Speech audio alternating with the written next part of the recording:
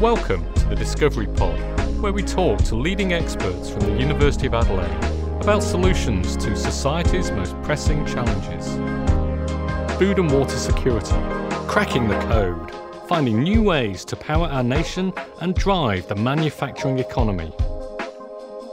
Today, I'm joined by Gus Nathan, Professor and world expert in the delivery of low-cost clean energy technologies, and Yen Zhao, Australian Research Council Future Fellow, exploring how we optimise energy storage, conversion and transfer. Welcome both. Hello, Andy. So Australia is mineral rich and our weather patterns lend themselves to renewable energy production, solar, wind and waves. And yet our mineral extraction and exports contribute significantly to our carbon emissions. So how do we decarbonise heavy industry and find better renewable solutions? So Yen, can we start with you? What got you into renewable energies? Well, renewable energy is actually my childhood dream because I was reading those books, magazines, and I got worried that the greenhouse effect is becoming worse and worse. So I kept thinking that if that gets worse and worse, the temperature increase and increase, the animals, they will die, they will extinct, and probably the environment is no longer good for us as humans to live on the planet. So it's really a personal mission for you then to apply your knowledge and understanding to really help solve some of these major challenges. Yes, exactly. Yeah. And so here in Australia, how do we stack up in the world in terms of renewable energies? Are we really good? Could we do better?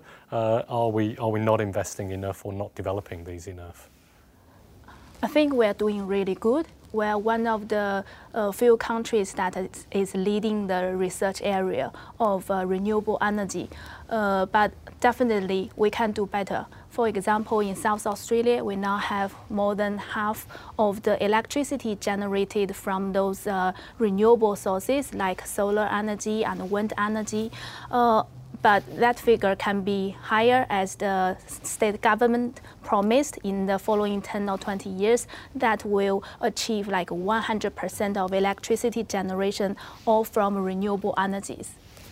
And so do you think we're going to get there? Are we going to get to 100% renewable energy generation? I do believe in that. Yeah. And what are some of the problems with renewables? Why haven't we reached 100% today? What are some of the problems with rolling out renewable energies? I think the main problem is we need to build the momentum gradually. We need to develop all the related areas. They are all interconnected. I'm not sure if you heard this story. So in some part of the world, people have constructed a very big factories of solar panels, but the productivity is so high, they face a problem of selling those solar panels into households. So it's like of a bucket, one plank is too long, but all the other planks, they are not long enough to support that type of economy. So I think in South Australia, if we want to improve the number to 100%, it needs effort from every aspect of the economy that is related to renewable energy. Yeah. And what about problems with renewable energies only producing energy at certain times? So when the sun shines, when the wind's blowing, when the tide's high. How do we manage that quite variable energy production? You are asking a critical question in renewable energy now, because they are not stable. When we have the sunlight, we have the solar energy. When we have a strong wind, we have the wind energy. Then the storage is a big problem that we need to address in this area.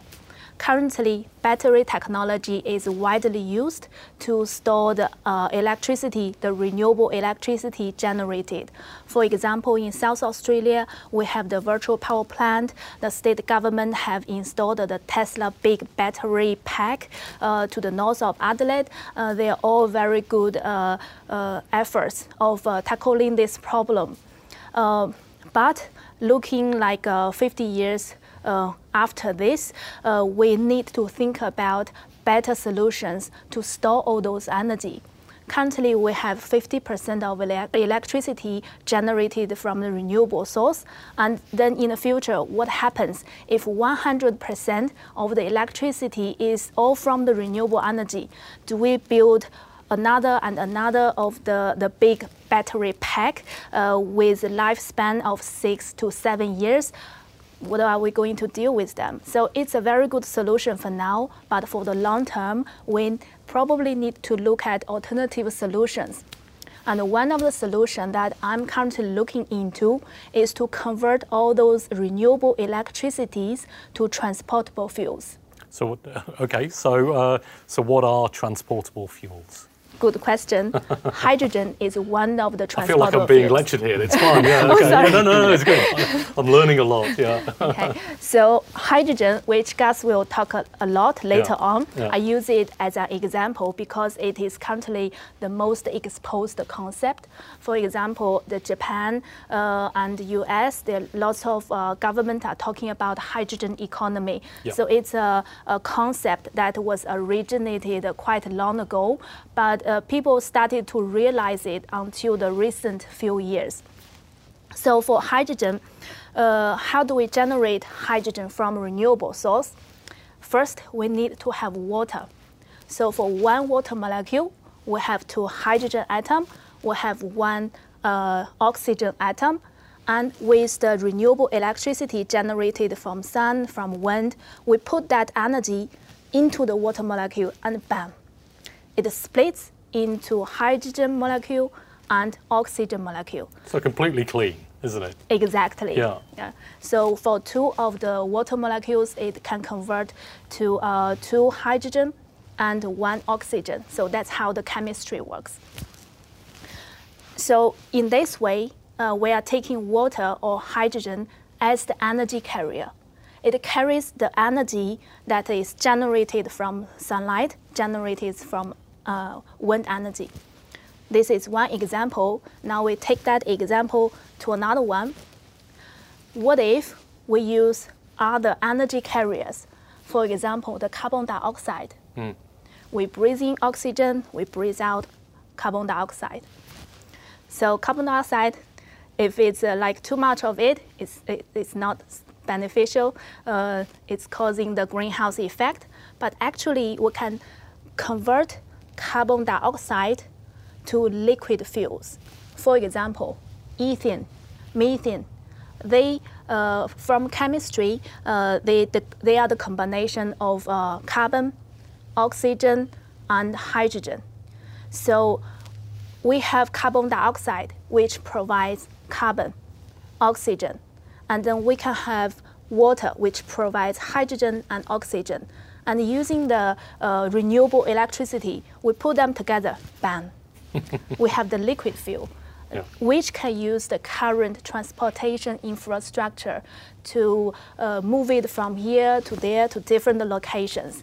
So by using that way, we are storing the energy in a form with much higher energy density. So speaking of energy density is, for example, we have this much of a space.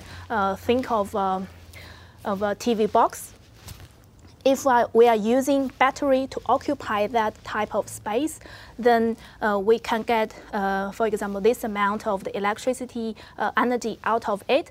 But we are using that space to store the liquid fuels, then we can store much more energy in that confined space. Yeah. So I hadn't really understood that before. Thank you for such a clear explanation. You're using then renewable energies to convert into a transportable energy form. So are you telling me that electric cars are not going to be here forever? What we're going to see is other fuels that are created by renewable energies will be just as popular as electric cars because of this dynamic in terms of the battery and the power fuel, basically. Mm-hmm. I think electric cars, they are going to stay for quite a while. Because the technology is mature, people have already taken the concept of electric car. So that's going to stay, in my opinion. So for the long run, probably we will have the hydrogen cars or just the normal cars that we are driving today. The only difference is that the fuel that we put into our car is not the gasoline from underground, but instead it will be the renewable fuel generated by those after those energy conversion process. Great. So thanks Yen. And so Gus, if we could just go into hydrogen in a little bit more detail. You and your team do quite a bit of work on hydrogen, and so hydrogen can be used as a kind of energy source, converted from renewable energies as a transportable fuel. But hydrogen has other benefits for heavy industry. Absolutely. The energy is probably one of the relatively, I mean, to be able to supply energy, it has to be very low cost. But there are other higher value applications for hydrogen. It's already used widely in industry, for example, in the plastics industry and in the petrochemical industry. It's used already as to upgrade fuels and plastics, etc. But in the long, I guess one of the big opportunities is in the iron and steel sector, where currently we make all of our iron and steel using coke, which comes from coal. But metallurgical coke is relatively expensive. It's about double the cost of natural gas on an energy basis, and we think that it's not going to be too long before green hydrogen reaches cost competitiveness with that sector. So the world is already beginning to gear up to replace the current route of making iron and steel with metallurgical coke, to replace it with hydrogen. You might have heard the recent announcement by Liberty in Whyalla, and this is the route that they're moving towards. It'll take some years before it'll be all the way to hydrogen, but this is the trajectory that the world's taking, where we see it'll be one of the probably relatively early high value applications, which will be very large requirement for hydrogen.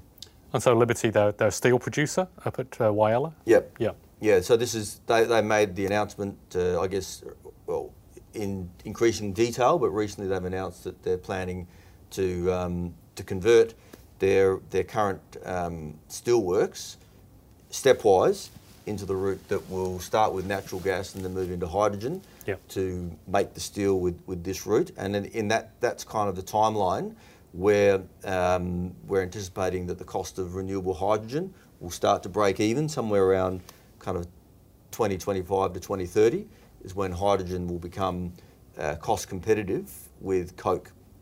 And so you won't need a subsidy potentially. Yeah.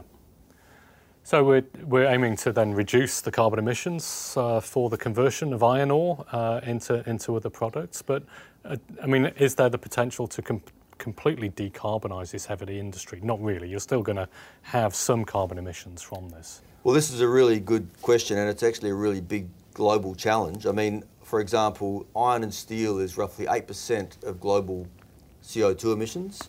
Cement and lime are about 7% together. So collectively, this sector with the other metals has been dubbed one of the difficult to abate sectors, which similarly the bit that Jan has talked about with regard to liquid fuels. These are the bits that are more difficult because as a society we can see the pathway to decarbonising electricity. You know, we can drive around and we can see the wind farms and the PV panels and we say, yeah, that's happening. But do iron and steel, the technology is not yet commercial to do it, but it's coming, it's getting close.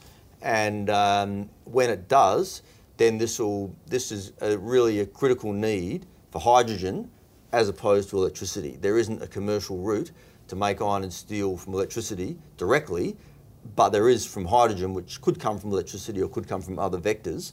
And that route is one where really hydrogen is critical. And when it gets to that scale, then the costs will come down and then it'll start to be able to come into other areas. And so why is hydrogen so critical in that new pathway? Great question. So to make iron and steel, you need two things. You need heat and you need a chemical because you're taking iron ore as an iron oxide. So you need to strip away the oxygen, react the oxygen, or called reducing it. And to do that, you take the oxygen in the iron oxide, react that with the hydrogen, so that strips the oxygen from the iron oxide to make again, water. And the hydrogen is used to make the water to take the oxygen from the iron ore, and then you're left with the iron. So you need the hydrogen as a chemical to be the reductant. Currently, that's done with the carbon in the coke. Yep. And so that pathway it's proven that it can be done, but to do it economically is the challenge. And so to get the technology gradually evolving, the example Jan gave is great about the different planks in the whole economy. They need to evolve together to get the cost down.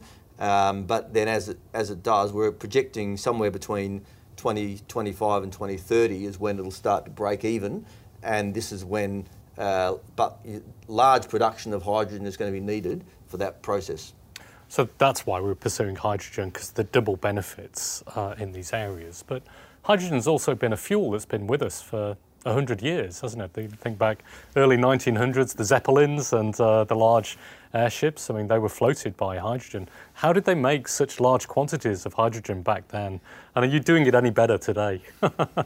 That's a great question. In fact, Andy, for everyone else, we had a chat about this, and I didn't actually know exactly how they made it. I had an idea, which I thought was from coal, and I looked up had to do a bit of reading around, and in fact, some people said they did, but the way they made it was by mixing sulfuric acid with iron filings. Right, wow. And it's a similar approach. The hardcore chemistry, isn't it? Yeah. Makes hydrogen, and that's how they made it in relatively large quantities from available chemicals in those days. And of course, you can do it from lots of ways. Hydrogen has been a part of the economy for many years, but currently hydrogen is a very relatively inexpensive fuel. So it's only used for quite expensive applications, and it's made currently predominantly from natural gas or from coal, and CO2 is released when you do that. So the commercial route of making hydrogen, you still release CO2 from the burning of fossil fuels. Yeah. And so the path is to then do that via a different route, yeah, as Jan has explained. Yeah. So we're still going to have batteries. Batteries are still going to be an intermediate technology on the route to the completely renewable technology. Well, batteries will still be a part of the mix for a long time, but they have a complementary role. Yeah. It's going to be too expensive, and also there won't be enough of the metals available probably to try and do all of our energy storage with batteries. But they do play a critical role in the very rapid response. They've got a great component, but they won't be the only thing. Hydrogen and other components are really complementary, and they'll be for the larger storage and also where you need the chemical for the things like reduction. So is the Tesla battery still the largest in the world? Well, it has been the largest till recently, and I think it still may be. I'm not sure about the latest, but it certainly has played a critical role in the state's energy mix, yeah, and has saved the grid. But it's also worth noting that it's only, even though it's big, it only stores about, for example, 3% of the state's peak power for 1 hour, yeah, right? So you need to have a lot of them if you're going to try and store enough energy to keep us going for a week of not much resource. So it's a critical part of the mix, but of an expensive part, and it won't be realistic to do the whole of our mix, of our solution in that way, but a critical part of the mix for going forwards. And batteries will certainly have a growing role, and there's also all of the technologies, including batteries, are evolving and getting better with time. Yeah. So, yeah, I know you do a bit of work on battery technology as well. So what are some of the new technologies around with batteries? So currently the most commercialized battery technology is the lithium-ion battery, such as the Tesla battery pack. And the new technology in our center that is doing is a new technology called aqueous battery. So for water battery, literally. Yep. Yes, yep, water-based battery. Yep. So the best thing of this technology is that the electrolyte is water-based, so it's very safe. For the lithium-ion battery, the electrolyte is organic-based, so it's flammable, and the lithium is flammable, so that's a factor that we need to consider. But then for those aqueous battery, because it's avoiding the use of organic liquids as an electrolyte, so it's very safe from that point of view. And in the past, biggest problem with the aqueous battery is the voltage that it can output is a bit narrow comparing to lithium. But then with the new chemistry getting involved, we can improve the voltage window to a bigger one. Yeah. So just for a moment, let's look around the horizons for research and investigation. And for new students that might be coming in to the university, what topic areas might they be working on in 2 or 3 years' time that would really represent the cutting edge of this field? I mean, I guess there are a lot of novel areas that are going on at the same time. We're certainly looking at how we can apply these new technologies to lower the cost in decarbonising the heavy industry sector. And Jan is, I guess, looking at some of the novel material approaches in there. We'd like to talk about a few of those. Yes. For new students want to do PhD study in the university, we do have many topics for them to choose. So on top of the 2 energy carriers that I was talking about, which there's a lot of research that a student can do to improve the efficiency, we're also looking at using nitrogen as an energy carrier. So we can use the renewable electricity to combine nitrogen with the hydrogen that we just produced, combine them together into a chemical called ammonia. So ammonia is very safe for transportation. So currently the bottleneck in this area is the low conversion efficiency. So for example, if we have like this amount of electricity putting into cracking nitrogen and producing ammonia, probably only this portion can be converted. So that's the biggest challenge. And then we are investigating better catalyst materials that can do a better conversion efficiency between those different energy forms. So yeah, design different catalyst materials for different energy carriers to do the conversion. That are many topics that students can choose. So plenty to choose from. Yes. I think I'm also going to ask maybe a difficult question now, but so give me a prediction on when energy production, transport and heavy industry would be carbon neutral and fully support renewable energies. How far in the future is that green future from us? Well, generally the targets that most industry are working towards is 2050. We just held a forum, and can't you get there a bit quicker? Come on, Gus. Well, some of the international industry is saying that it'll take to maybe 2100 to fully decarbonise iron and steel making. So there are a range of different perspectives around, but I guess the challenge with the heavy industry sector is it is expected to be one of the slowest to decarbonise. Partly that is because the industry is, all the components are very large. The timescale of developing and upscaling the technology alone is typically, well, at least 10 years to get it to pilot scale, then to demonstrate it to commercial scale is 10 years. So there's a lot of inertia in that system, isn't there? A lot of inertia, and also the industry is all, they're trade exposed, they run with high volumes and low margins, and they can't afford to go bankrupt. Yeah. So everyone has to move at a similar pace, so it's critical that, that we have international drivers and stability. The drivers are coming from new international markets. And it's interesting that, for example, different estimates are the cost of making, say, cement to be carbon neutral would pretty much double the cost of cement. At the moment, yep. With the current known technologies. Of course, this will come down. Yeah. To do it with steel would maybe add 20% to the cost. However, even with those numbers, that would only add between 1% and 3% to the cost of the final product, such as the cement might double its cost, but the building you're going to make might only go up by 1 or 2%. The steel might go up by 20, 30%, but the cost of the car might only go up by 1%. So this means the end user is usually prepared to pay that 1%, or else it would come by regulation which says we have to have green building standards, everybody goes up 1%, just like now you have to have green insulation in your building, in your house, because they know it's cheaper for the long run. So we think those costs, even with today's technology, they're affordable. It's just a matter of having the systems in place, the market pull. So for example, if an automotive company says, we're going to be offering, or it's already happened, for example, companies like Apple have said, we're going to be making all our computers carbon neutral by 30 different products, depending which ones they are. So this means that there's now a market for those products, and this will be what will flow through to the manufacturer. But we have to be transforming our industries now, because it's going to take 10 odd years before we can build them, and before it can roll out across the whole industry will probably take to 2025.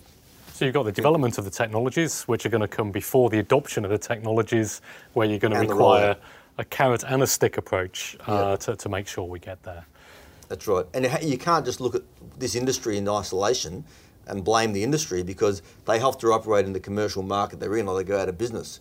So you have to have the supply chain, which can come from the end user pool, can come from governments. But Europe is already introducing carbon border taxes, which will mean that anyone who wants to sell there has to decarbonise.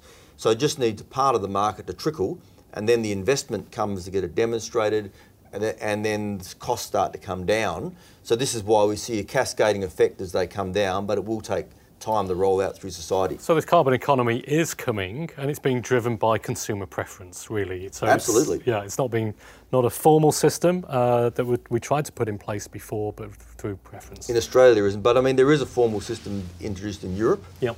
With the carbon border tax, for example. That's scheduled to come in 2021. Yep. So it is, in some ends is coming from that end, but others is coming from the market pull.